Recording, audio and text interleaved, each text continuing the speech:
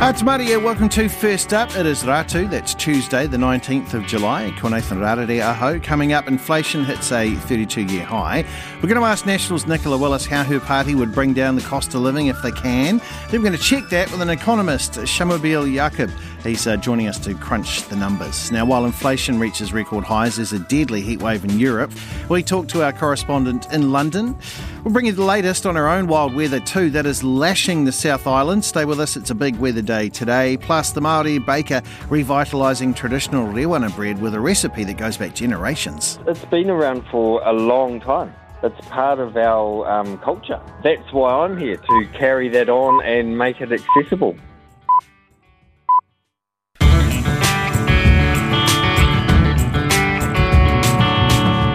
Kia ora e te iwi. Welcome to First Up. I'm Nathan Rarere. Let's begin in Europe, where firefighters continue to battle wildfires caused by what authorities are describing as a heat apocalypse. We've gone past wave, we're at that now. 24,000 people have fled the fires in France, and the deaths of more than 1,000 people have been attributed to the heat in Spain and Portugal. In a few moments, we'll cross to London for the latest from the UK, but first here's BBC's Bethany Bell, and she's got this report from Spain. Wildfires continue to rage in France after days of intense heat. Emergency workers battled the flames. It's difficult and dangerous work. The French government is sending another 200 firefighters to the region. In northwestern Spain, a fireman died in action last night.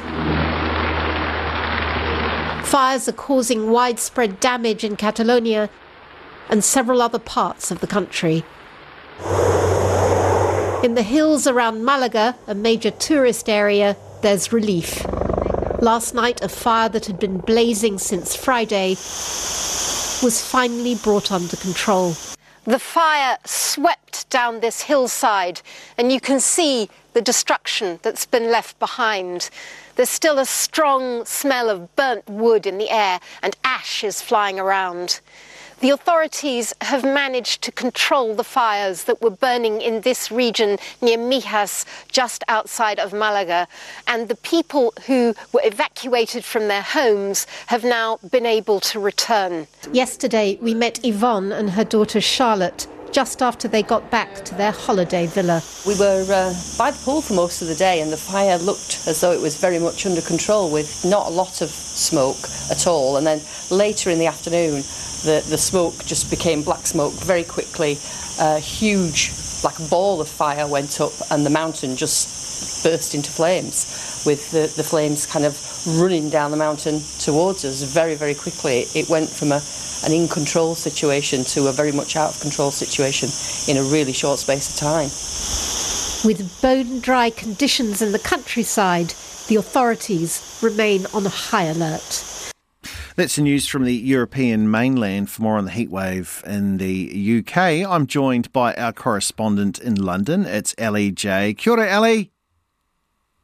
Ata Māori, Nathan. And you're right, it is absolutely boiling here. I'll bet. My friend Paul Williams, the rugby journalist in Wales, just tweeted before, "It's hot. I'm ripping through iced lollies like a methed up Pac-Man." Is that how you're seeing things in London as well? Just how hot is it? Well, I mean, Wales, he's right, Wales has recorded its hottest temperature ever. It's over 37 degrees in Wales, and already in parts of the UK, it's the hottest day of the year. The Met Office is saying it was 38 degrees in Suffolk at 4 p.m, so just a couple of hours ago, and it's absolutely boiling. So I'm in southwest London. So earlier today we had temperatures over 37 degrees, and it's not cooling down yet. So there's a red extreme heat alert level, which has been brought in, which is the first time it's ever been brought in the UK, and this means there's a genuine risk to life. So this is covering parts of central, northern, eastern, and southeastern England. And the rest of the country that doesn't have that has an amber at the moment that's not suffering from this heat. Ellie, can you just tell us, the houses there aren't designed for this sort of heat. I mean, look, we had some hot weather here, right, over, I think it was about January, remember there was that 3 or 4 days where it was hot when you were still here, Ellie, but it was nowhere near as hot as this here. So tell me, how does your normal English family try and cope? Are they all around the heat pump? Well, that's the thing. Not a lot of houses here do have heat pumps. And the feeling is that the infrastructure isn't really set up to cope with this kind of heat. So a lot of the stuff, all the newspapers this morning, the front pages were saying about the predicted temperatures and about how it's going to be hotter than the Sahara in parts of the UK today. But people, they showed over the weekend people out at the beaches, and it's not like this has come out of nowhere. Where we've had a week or so of these kind of hot and sunny days leading up to today.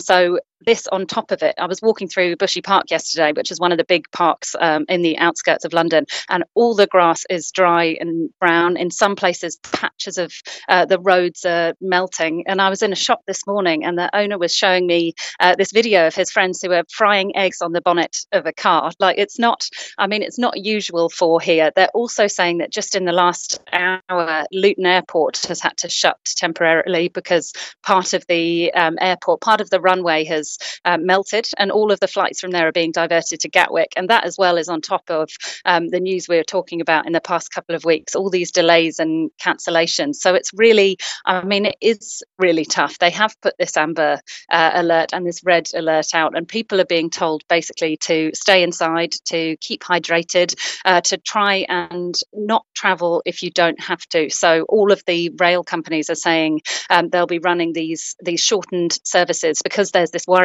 that the rail tracks are going to melt, are going to bend in this heat. And as you said, there's a genuine worry that it's not set up. The UK isn't ready to deal with these kind of temperatures. And it's quite interesting. At the moment, the Farnborough Air Show is on, and this hasn't been on for about 4 years. And this is airlines from across the world who have come here. They've flown here to showcase these new planes and having this big meeting. And it's a bit kind of out of kilter looking at these heat maps of the UK, and also looking at these people coming out, as you were saying, the head of the UN as well, saying this is a climate apocalypse, and there's this big air show that's also happening at the same time.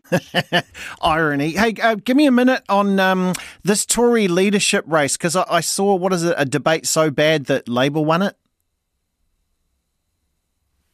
Well, that must be the one they were talking about last night. There have been 2 debates so far between the remaining candidates. 5 are left. Rishi Sunak, Liz Truss, Kemi Badenoch, Tom Tugendhat and Penny Mordaunt are the ones who are still left in. There's going to be another vote tonight, and they'll take another person will be knocked out. But the problem is, at the moment, the reason they've said that is because the focus is on lots of personal attacks on candidates. So in these debates, and even in the media kind of surrounding it, people are criticising the fact that they seem to be really, really taking digs at one another, really going, why did you stay in this government? Or Rishi Sunak in the debate last night asked Liz Truss, you used to be a Liberal Democrat, you're also a Remainer. Which of those 2 do you regret more?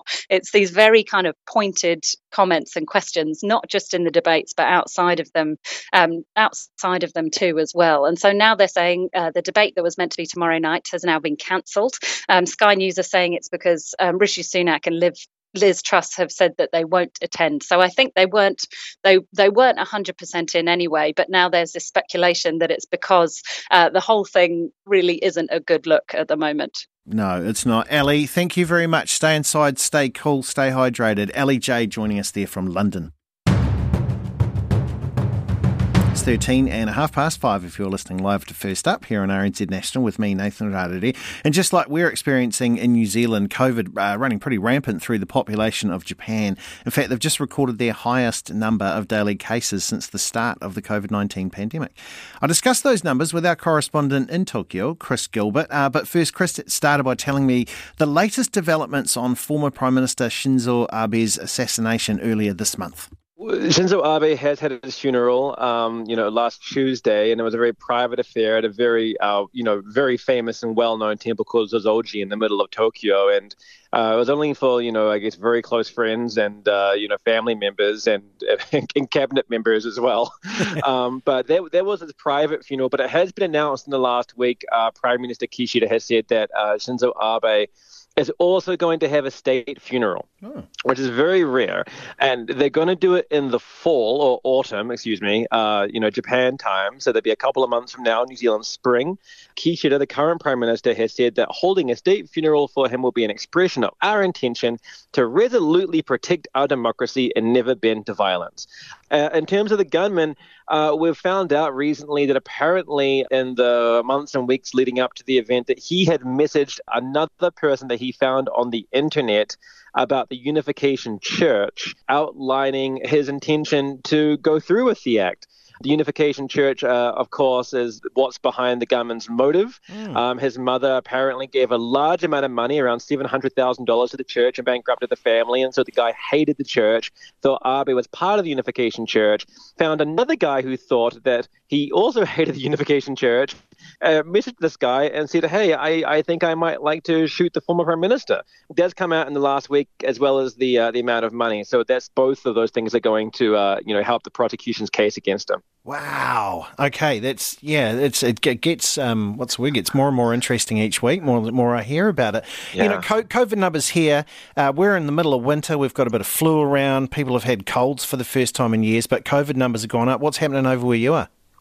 New Zealand and Japan are quite similar, in a lot of ways, and I think we're similar in this way as well. Summer's cancelled again over here, pretty much. Third year in a row. We've just had a record national tally of 110,000 cases across the country. Wow. The previous, 110. The previous was 103,000 back in February 3rd. That's when we had a huge Omicron wave when everybody got it. I got it, my dog got it, whatever, everyone got it. And now everyone's getting it again as the new Omicron variant. The medical system here, however, is not under that much pressure yet. So there is no state of emergency. Kishida said things are going to run pretty much as normal. But there is no peak in sight. The numbers are up every week. There are serious concerns about future strains on the health system. At the moment, we have about as many deaths per day as New Zealand, about 20. We have 114 critical cases in Tokyo. Yeah, it's happening all over again. Now, I need you to explain to me something with a wonderful name, but then also something which is a swindle. Tell me, what is, and I hope I'm saying this right, is it Romance Car? It is Romance Car. Romance Car is a very special train. It runs from Tokyo to Hakone, which is like a hot spring spa and, volcanic resort near Mount Fuji. Yeah. And it's called Romance Car because it's so romantic. This is Japan. Why not call it Romance Car? But it's a bit expensive, and you get beautiful views the whole way. It's got an observation deck. But one guy, a 48-year-old dude from Saitama, was not so happy with the experience he had on the Romance Car. Apparently, he got very bad service. Apparently, some kids were very loud and drunk, and the assistant did not come along and reprimand them properly.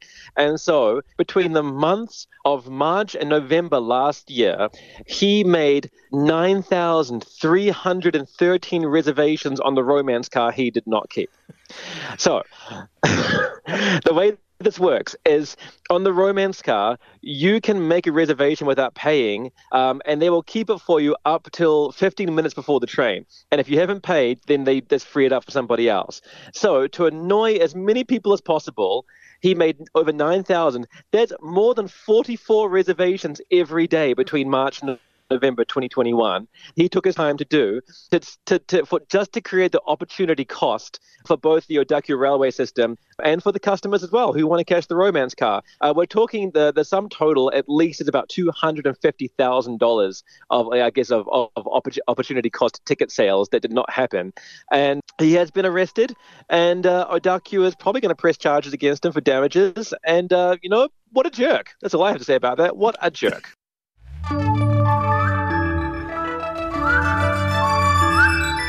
It's 18 and 5:30. I'm Nathan Rarere. You're listening to First Up on RNZ National. So coming up, South Island, you're getting smashed by the weather. We're going to speak to an Ashburton local about that. Also, have a listen to the weather report coming because it's a biggie. Also, I'll tell you what the first movie ever shown on a plane was. A few weeks back, we heard from Moana Ellis from the local democracy reporting program about a Māori baker whose rewana bread has been recognised as culturally significant by the United Nations Educational, Scientific and Cultural Organisation. Now, the First Up crew loves carbs. We love them. Absolutely love them. Actually, not only that too, but the story behind George Jackson's famous and Wanganui bread is pretty special too. We love the special stories, so we caught up with the man himself. Basically, the bread itself in my family has been around for ages. My grandmother made it when we were kids, and I just adapted the bread and carried on baking it. And was it the way where, was it something that fascinated you, or was it the classic, you were running around in the house and then, hey, get a tea towel, and you're in there with that tea towel over your shoulder and you're helping? Like how did it come about for you? We just remember eating it as kids, and it was always around. And then I come, fast forward, 20 years, and I found myself acquiring some bug and started baking it for my family. Nice. Yeah, getting the bug, that's the key part of this. So is it true that was it your grandmother's bug that you're using here? Yes. Where did that come from? That came from her mother and was passed down through our family. It's amazing. So can you tell, obviously the bug's yours, so that's good, so it can't be nicked there. But when people going, well, what is the difference here? How do we make rewana bread? Tell us that. How do you make it? Well, it starts with the bug. So you've got the bug, and it's basically the same as making a bread. But instead of putting yeast in, you add the bug. That's your yeast. It's a naturally fermented yeast made with potato water and flour and sugar. Yeah, the potato water I think is the one that always gets people there. But that's key, right? What does that add? What does that add to it? The potato water. The potato water, it gives it this kind of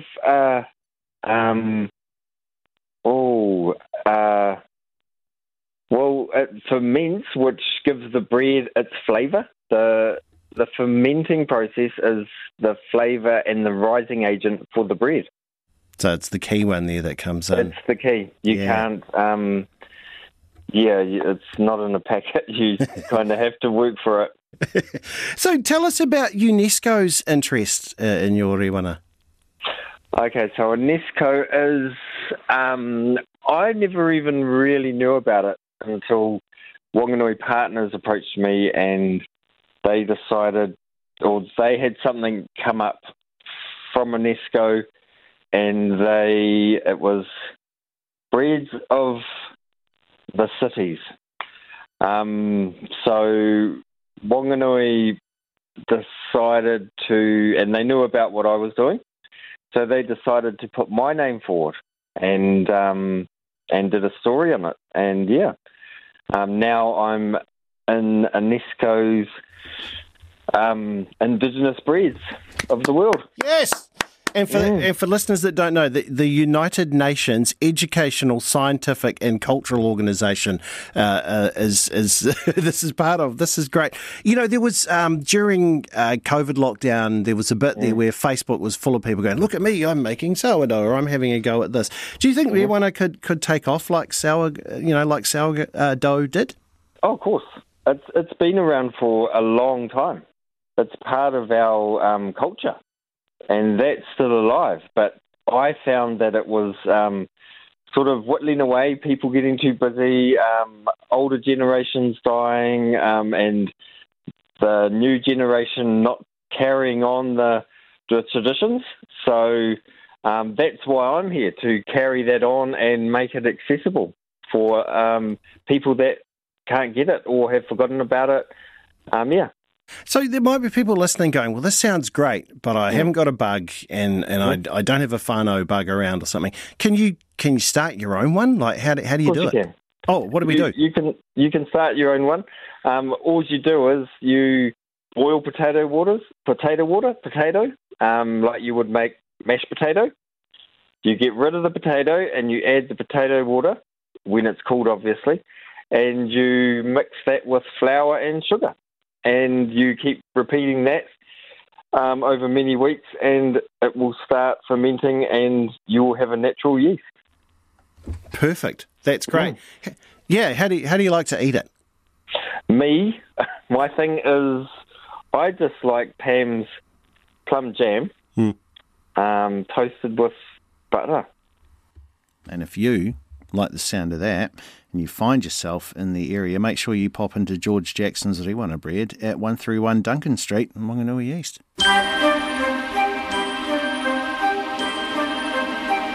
Like sands through the hourglass, so are the days of our lives. The day of our life we call the 19th of July. It looked like there wasn't much, but there's many happening, so I shall be quick.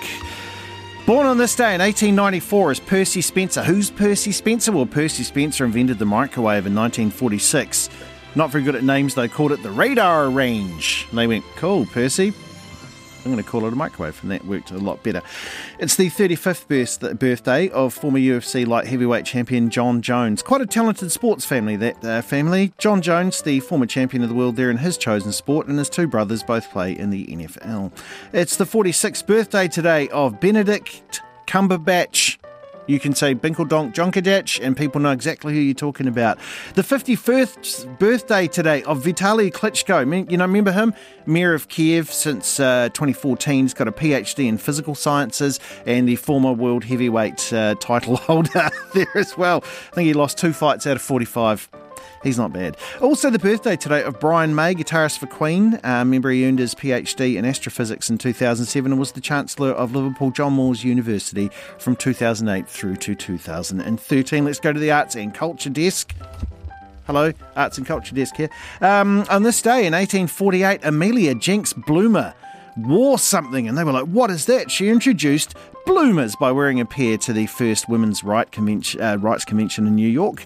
In 1961, on this day, TWA showed the first in-flight movie. It's called By Love Possessed. I looked it up on IMDb. Really bad score, 5.5 out of 10 for that one. In 2007, the first episode of Mad Men aired 28 years ago. Kiss from a Rose came out by Seal from the Batman soundtrack, and it's International Retainer Day today, challenging you to make a commitment to your beautiful smile on International Retainer Day. Celebrate wearing your retainer and making it a healthy oral care habit to protect the smile you invested in. There we go. It's the 19th of July. It's business.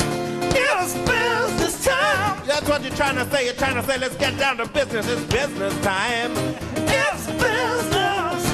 It's business time. And with us from the business desk is the leader of the business team. It's Giles Beckford. Kia ora, sir. How are you? Morena to you, Nathan. I'm in the pink. Oh, thank you. Well, wonderful. So it's really good on you. Hey, tell me about this. The Sky TV chasing the World Cup rugby rights because it was on Spark. And I think the All Blacks lost last time was a little bit, if a tree falls in a forest, if you know what I mean. No disrespect too much to Spark, but yes. Yep. Well, there's millions and millions of dollars at stake in this one. And, of course, it was a big blow to Sky's, not just its business and its revenue, but also its pride when it lost the last Rugby World Cup to Spark. So... this is a company, I have to say, this is a company I'm finding increasingly difficult to deal with. You price things out of them like hen's teeth, when in fact, they need to be, I think, a lot more open. But anyway, there was the speculation that Sky had got the rights to the World Rugby Cup, or the next one, that they've been flushed out of the woodwork. They've had to say, we're in advanced discussions with World Rugby about securing the Rugby World Cup rights.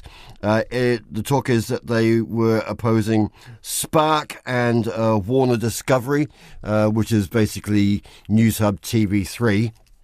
And that would have been their free-to-air outlet for Spark. Spark, of course, being just streaming. So we'll wait and see on this one. Clearly, Sky and Spark, they've been going head-to-head on sports rights now for the past several years. they've each had a win apiece, shall we say, but probably Sky's just starting to get back some of the ascendancy, having captured the English football, which starts again quite soon. So I think, we'll see. Sports is an important part for Sky. They really need that content if they're to distinguish themselves. It's not so, you have to say, it's not so important for Spark, who essentially, they're a telco. They're doing mobile phones and broadband and IT and all the other, cloud computing. So, it's a sort of a side business for them, but it's bread and butter for Sky. So we'll wait and see on that one. No doubt we'll have to wait until Sky once again gets embarrassed or gets caught out and it finally admits to something. Yeah. Just, have you got anything, tell me about this inflation interest rates you got there. Oh, inflation interest rates. I know not many people are following it, really, but look, the issue is after yesterday's stonking inflation number, the issue now becomes how much does the Reserve Bank want to ping us in the cash rate? And the next review of the cash rate is in about 4 weeks. It's a full monetary policy statement. That means that they have all the gizmos, all the explanations, all the economic forecasts. There's a growing school of thought. People were, they'd already inked in that there would be a 50 basis point rise, but they're now saying perhaps 75. And that's starting to get serious. That's like, basically, that's taking the big sledgehammer to go chase the inflation bogey. So, not done and dusted. We'll wait and see on that one, but I suspect the Reserve Bank may be more inclined. Certainly financial markets are more inclined towards 75 basis point interest rate rise in a month. And of course, people saying, how high does it go by the end of the year? People had been suggesting the cash rate would sit around 3.5%. Some are now saying 4%. So all I can say is we'll feel the pain in our pockets and in our mortgages. All right. Thank you. Giles Beckford with us. You can hear more from the business team on Morning Report at 10 to 7. Money market time now. New Zealand dollar is out there and it's shopping and it's buying things. 61.7 US cents, 90.24 Australian cents, 60.71 euro cents, 51.49 British pence, 4.16 yuan, 85.23 Japanese yen, 35.92 Russian rubles, and 18.22 Ukrainian hryvnia. I hope I got that one right. Well, extreme weather is sweeping through parts of the South Island, bringing with it heavy rain, severe gales too, up to 150 k's that it's blowing. There are severe weather warnings in place for several regions, including Canterbury, south of Aotearoa, and the headwaters of Otago lakes and rivers. To give us an update on the latest in his part of Ashburton is Richard Bryden. G'day, Richard. How are you? Yeah, not too bad, thanks. Yourself? I'm very good, but I'm not experiencing the weather like you are. Tell us, what's it looking like where you are? I'm outside right now, just on my tree line that's been devastated, and it's calm. There's a couple of drops of rain, no wind. I think she's come around from the southeast now. She's very calm at the moment. Must have stopped about 2 o'clock this morning, I think, the heavy winds. Yeah. Well, that's good to hear that the winds have stopped. Now, you said your tree line has been slightly rearranged by the weather. What's it done to it? I've got a 100-metre line of 10 to 12-metre macrocarpa trees, and there's probably 45 here, and I've lost at least 17 of them have come down. A group of probably 10 of them, and 3 at each end as well. So, yeah. Wow. Yeah. So what, does the ground just get so soaked? Is it that's done it, that's tipped them over? I mean, those are giant trees. Yeah, they are giant trees. And they're rooted right up. The whole roots are just tipped over, so there's holes in the ground. There's 6-foot holes in the ground where the roots were, and to be honest, the roots are very dry. So we have had a fair bit of rain here, but they survived the 2013 winds we had way back then, and but these ones come through. I mean, we had gusts yesterday of up to 160 k's an hour. Wow. So, Richards, I mean, it's not like you can just pop down to Mitre 10 Mega and get a fully grown macrocarpa to put back in. No, how are you going to try and cope with that? It'd be a call to the insurance company, and I suppose we're going to have to get the local contractors around here with their big loggers, and these are going to have to be removed professionally. Yeah. I mean, these are 35 years old trees.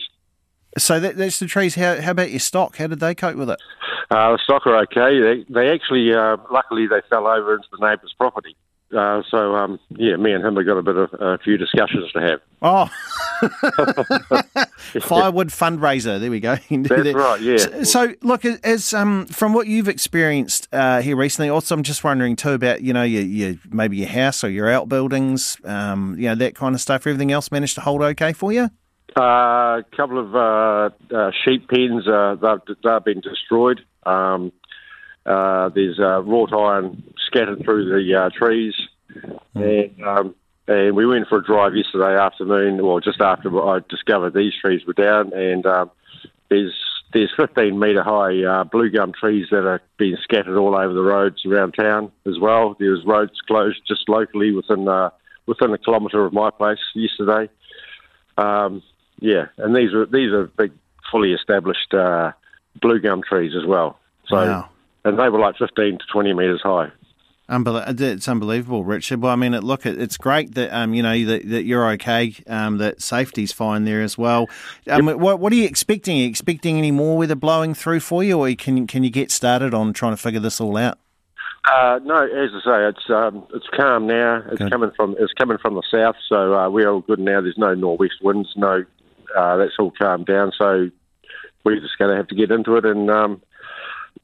Put some fuel in the chainsaw and let's go and get some wood for next year. Well, there you go. Well, hey, Richard, thanks for being up to have a chat with us. Sorry you're having to go through all this. What a terrible thing to have to sort out. But there is, from Ashburton, Richard Bryden, who's joined us here on First Up. And we are racing towards 6 o'clock. Nathan Rarere here. So if you're thinking, it's just not enough chat about inflation nowadays, well, we've got a treat for you. First, we've got Nationals Deputy Leader Nicola Willis telling us how her party would tackle inflation. And then we're going to hear from leading economist Shamobile Jacob, who's, and I'm going to ask if her solutions will work to drive down the cost of living, just also about, the cost of living itself.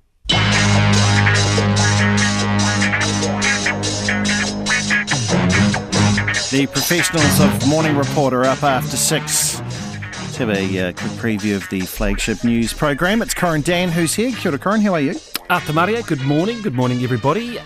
We will obviously zero in on the cost of living and inflation. Grant Robertson will be in this morning to answer some questions about that. Yep. What, if anything, can the government do? What responsibility should it bear?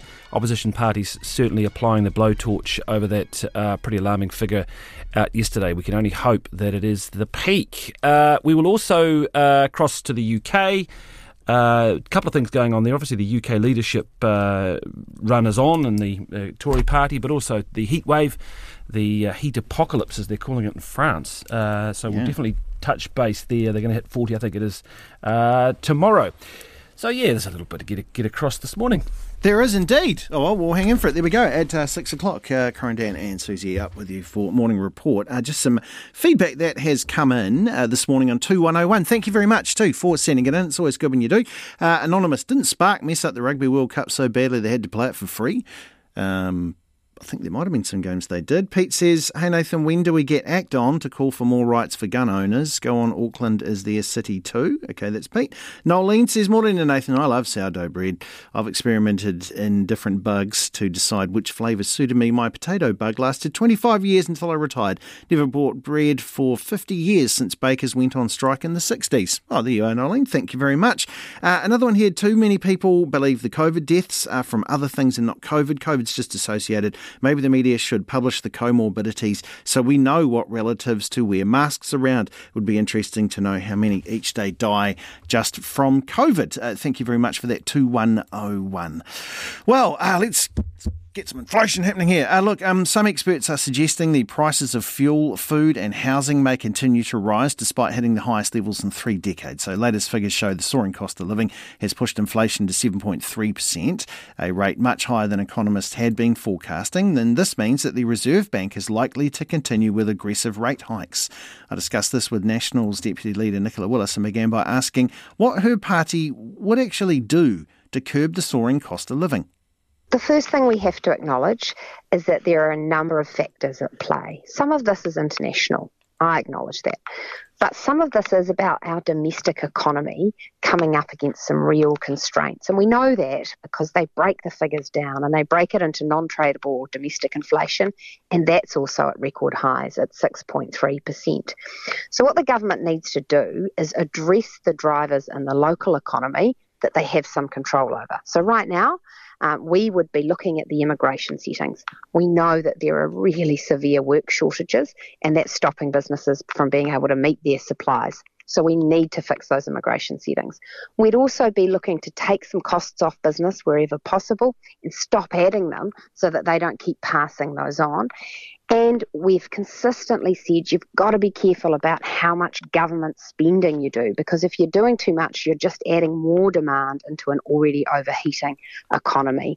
And Treasury have backed us up on that pretty recently. They have allowed me to release a report they gave the Minister in March, which showed that if he was to increase spending beyond what he'd planned to, that would put more pressure on inflation and interest rates. And unfortunately, he went ahead and did a record spend up. And National doesn't think that was responsible, given the inflation challenge we're facing as a country. Yeah, I mean, I know that you say that the Crown expenditure, I know you say, I mean, because I know that you quite like your tax cuts for it, and the tax cuts would do, that they'll have less impact on inflation than Crown expenditure, which is something that some economists have disagreed with. So can you tell us, how does it do that? Like, because we've got some economists that don't agree with that, so but you've got advice the other way. So how does that help with inflation? Well, Treasury advise in the paper that I referred to earlier that over many years they've looked into this issue, and their conclusion is that tax cuts have less impact on inflation than adding more government spending. And the reason for that is twofold. One, it's that not every dollar given in tax cuts gets spent. Some of it gets saved or invested. And the other part of it is that you have to compare the value of the spending that's going on. And I think that when you look at Kiwis today, what's the big issue they're facing? It's paying the bills, it's paying for groceries. That's what tax cuts would help with. Whereas a lot of the spending that the government's doing is getting pretty wasteful. You know, office fit outs for government departments, more communication staff, PR spending. That stuff isn't nearly as productive as New Zealanders being able to pay their own bills. Okay, but how does the reduction in government spending bring down food costs? Well, when it comes to food costs, you've got to look at what's driving the cost of more food. And partly that is costs across the supply chain. If you talk to people growing fruit or vegetables, they'll tell you when you can't get workers, that's a big problem. So that's something government policy can help with through its immigration settings and through helping more people off welfare into work. When it comes to government spending, overall what we're seeing with inflation is a gap between supply and demand. Demand is way bigger than the economy's ability to cope with that, and so we see higher prices. Government spending contributes to that demand. It adds more heat into the economy. So by taking that away, we take pressure off all prices, including food. Right. Bringing in more immigrants, how will that help house prices, though? Because it seems that they're finally dropping a little, which some people who thought that houses were just disappearing off, you know, that only the James Webb telescope could see the price of, they were quite hopeful with that. If we bring in more people from overseas, doesn't that drive rents up? Doesn't it drive house prices up with supply and demand, like you've just mentioned? Well, can I just first say on rents, what the data today showed was the biggest increase in annual increase in rents ever on record. Those have gone up, according to these numbers, by more than 4%. And we know that translates to around $40 or $50 a week for a typical renter. So that's a real problem and something that National thinks the government needs to take seriously, and they should stop adding costs to rent. But your question is about, well, what can we be doing to deal with those other inflationary costs? And National's view is that part of what's driving that construction inflation is, again, it's those labour shortages. So if you don't have workers to build the houses, or you don't have an electrician to put in the wires or a plumber to put in the pipes, you end up with large delays, inflation in the construction costs. So we think bringing in some workers to assist with that would help. And we're also realistic about the fact that right now, a lot of Kiwis are leaving the country, which is leaving big gaps in the workforce, and we need to fill that, and immigration is a way we can do that. Yeah. Let's just talk about, because I know you're very keen on the tax cuts, and we've spoken about that a lot, and that's uniform, across the National Party. So cutting taxes, though, that means you've got less in the coffers, right, to address, some pretty massive social issues that we face here, like the population is ageing, the health system's under pretty extreme pressure, and that as well. I mean, your response to that, if we take them out, like, where does this money come from to help cover those? Well, I think deeply about those social issues too, Nathan, and I think it's absolutely the imperative for government to be putting in policies that address those. But let's look at what's actually happening right now, which is that we've got more children being raised in benefit-dependent households than when Labor came to power. That's not helping with intergenerational poverty. Let's look at mental health, an area that was marked out for improvement. Yes, a lot more funding got put in, but what we've also seen is reports saying it was so uncoordinated and badly managed that we haven't seen any additional specialist services delivered. Let's look at housing, where, again, the government put $2 billion into KiwiBuild, but the houses weren't built. My point with all of these things is effective government policy is about more than how much money you spend. It's actually about the target set, the accountability you have, and the plans that you put in action, and that's what National is really focused on. It's funny, I mean, you touched on it before too. I mean, look, UK inflation, 9%, that's the highest in 40 years. The US, 8.6, highest in 41. Argentina, I mean, it's 60% there, which is, does put our 7.3% into perspective, doesn't it? But it also shows how bad things can get. Yeah. So, we're grateful not to be in Argentina. Yeah. But let's look closer to home, Nathan. Australia. Yep. 5.1 in their latest figures. Now, that's also a high number, but it's a full 2.2 lower than New Zealand. And I think it is the closest comparison, because when you look at what's happening in Europe, certainly they've been more affected by the energy price spikes out of Europe because they're more dependent on gas for their electricity and their manufacturing than we are. So Australia is a fair comparison, and it seems to me that when you look at those numbers and we're so much worse, it tells you something's going wrong in our domestic economy. This can't all be blamed on offshore factors. And I'd also say this. Governments can't control everything. I'm not asking Labor to control the price of oil, but they have a solemn responsibility to control what they can control. And I think they should be pulling every lever possible to do their bit on inflation right now. We're heading towards 6 o'clock for a reaction on that interview with Nicola Willis. And a lot more, actually. We have economist and author Shamobeel Yacob, who's on the line. Kia ora, Shamobeel, how are you? Kia ora, I'm very well. So, first off, inflation, how did we get here? How did we get here? Well, we've had COVID, and after COVID, we had a war. Those two things really increased prices a hell of a lot. So, we're all feeling it at the moment. When you go to the supermarket, when you go to the petrol station, those are the two biggest increases that we have seen in the last year. Okay, now this is definitely, this is your wheelhouse. This is what you do. Is there anything that we as a nation can do to fix this? Well, not those things, right? Because the increase in food and fuel costs, that's very global. That's because there's a war on, because there's all these issues with the global supply chains that are taking place. So we can't stop that. But it's those other prices that are also increasing. So to give you a bit of a flavor, a third of the prices are coming from global factors, a third of it's coming from housing, a third of it's coming from domestic factors. So that gives you a bit of a feel for where we can act, which is really around a fairly small part. And within that small part, a big part of this has been absolutely gangbusters cost of construction, because we're building at a record rate. And we're kind of in this awkward situation, right? We just had COVID, borders were closed, no workers were coming in, materials prices have gone through the roof. I don't want to hear about JIB anymore. And so, we've had all these issues that have come together to create this perfect storm. And that's why we're seeing central banks around the world increasing interest rates, because it's an inflation surge that's taking place around the world. So when I was just speaking with Nicola Willis there before, she told us that allowing in more immigrants would help, and that the government should be doing more to tackle the domestic drivers of inflation, including, limiting its own spending on things like what you say, office fit-outs and PR staff and that. Are these viable solutions? Look, changing office fit-outs is not going to change the inflation rate for New Zealanders. I suspect what she's referring to is more at the margin of, the types of spending that's going on. I'm sure office fit-outs also happened under National. If you look at the domestic inflation, that's really, really high. It's in things like the cost of construction, real estate services, professional services. It's really hard to kind of point the finger and say it's because of government spending that those things are so expensive. But it'll be, I think, more likely that those things are expensive because there are labor shortages, because immigration has been completely closed in New Zealand. But it opens a flip side, doesn't it, Nathan? That we are saying that immigration reduces wages. And if that is the case, do we really want this to happen?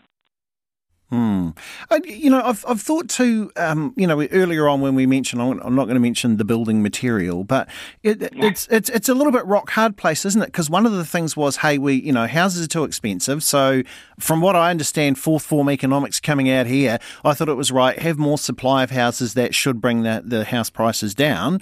Right, and there's a whole lot of kind of order builds that are going on. I know the 4 sections next to me were turned into 25 houses. We've got those happening. And it's a little bit weird, isn't it, Shamubeel? Because now that is, I guess, the demand trying to, bring other parts of the economy down price-wise, and that's what's caused a big backlog there, and that is, as you say, one of the drivers of our inflation going up.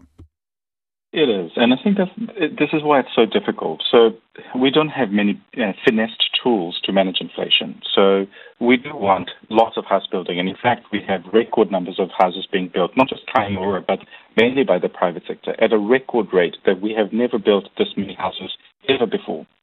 But it also means that we are not tooled up to build that many houses, so prices are going up. And do we want to kill that off? Because we need more homes for people to live in.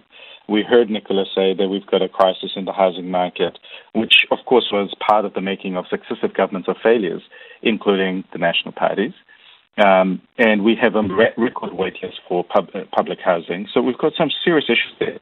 But the Reserve Bank is raising interest rates, which inevitably is going to slow the rate of construction. And that really does worry me that while we're trying to control inflation, we might also be killing off housing supply, which we desperately need. Shamubeel, as I had looked in the OECD inflation numbers, I see that, we're still kind of down the bottom third.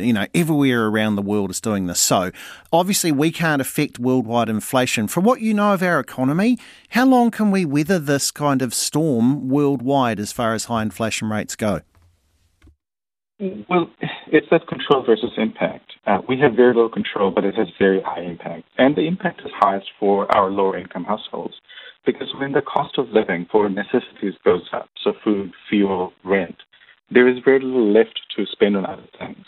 So that means the real income, so the disposable incomes we have, is getting crunched.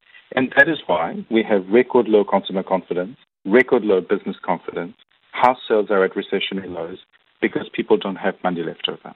And so, yes, we will weather it, and we'll weather it through a recession. Shamubeel, thank you so much for your time. Shamubeel Jacob there joining us just to talk about inflation and worldwide factors, and also just having a bit of a look because I guess parties can present things. I'm not an economist, so it's good to get an economist to chase it up. Like I say, I did my best in Mrs. Allen's class. I remember my supply and demand curve. That's about where it stops for me. Morning Report is next with Kim and Corin from all of us here at First Up. Have a wonderful day. We'll see you back in your ears, Pawpaw, actually.